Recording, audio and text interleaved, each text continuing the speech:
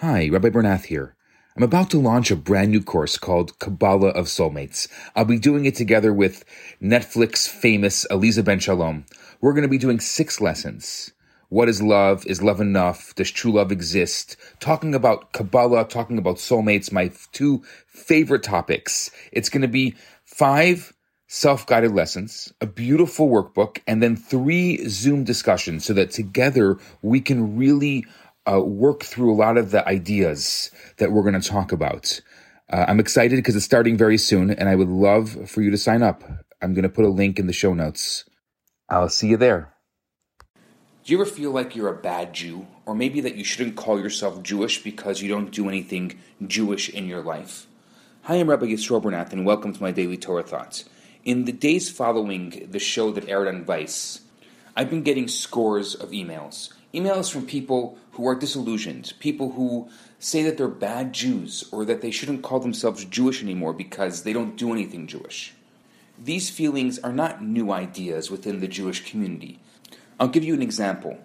In December of 1930, Sigmund Freud wrote a short preface to the Hebrew translation of his Totem and Taboo. There, he wrote something very interesting about his Jewish identity. He says, no reader of this book will find it easy to put himself in the emotional position of an author who is ignorant of the language of Holy Writ, who is completely estranged from the religion of his fathers, as well as from every other religion, and who cannot take a share in nationalist ideals, but who has yet never repudiated his people, who feels that he is in his essential nature a Jew, and who has no desire to alter that nature. If the question were put to him, since you have abandoned all these common characteristics of your countrymen, what is there left to you that is Jewish? He would reply, a very great deal, and probably its very essence. He could not now express that essence clearly in words, but someday, no doubt, it will become accessible to the scientific mind. I mean, that was the great Sigmund Freud speaking. I would say it makes sense for someone to be at odds with their Jewishness, because Jewishness is not a religion or a nationalistic identity or a faith. It's part of you. It's part of your soul. It's part of your very being. So, of course, if you're not doing anything Jewish, it's going to bother you. But as I wrote to those who sent me those emails, the fact that you're asking the question is fantastic. It means that you're Jewish, and it's bothering you to the point where you have to find out from some rabbi who you saw on a Viceland episode, what does that mean, and what do I do about it? In 1975, the Rebbe answered a woman who claims to have lost her Judaism, and I quote the Rebbe, I must take exception to what you call at the conclusion of your letter, my lost Judaism.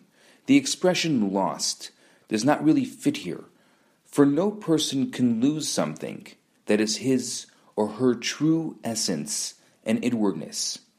What is possible is that this true essence of a person is sometimes in a state of suspended animation, or covered with various layers of foreign substances, even such that are at variance with this essence. But this essence cannot be lost. It can only be dormant, as it were, instead of being active on the surface as it should be.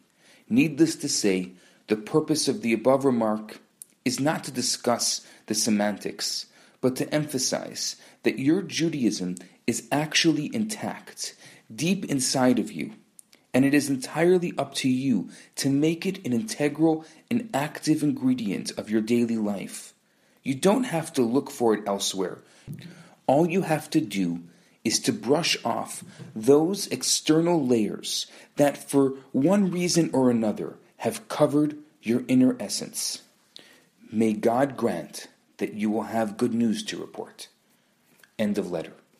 If you're someone who calls yourself a bad Jew, if you're someone who is at odds with your Judaism, I think it's fantastic. As the Rebbe said, that your Judaism is actually intact. It's deep inside of you.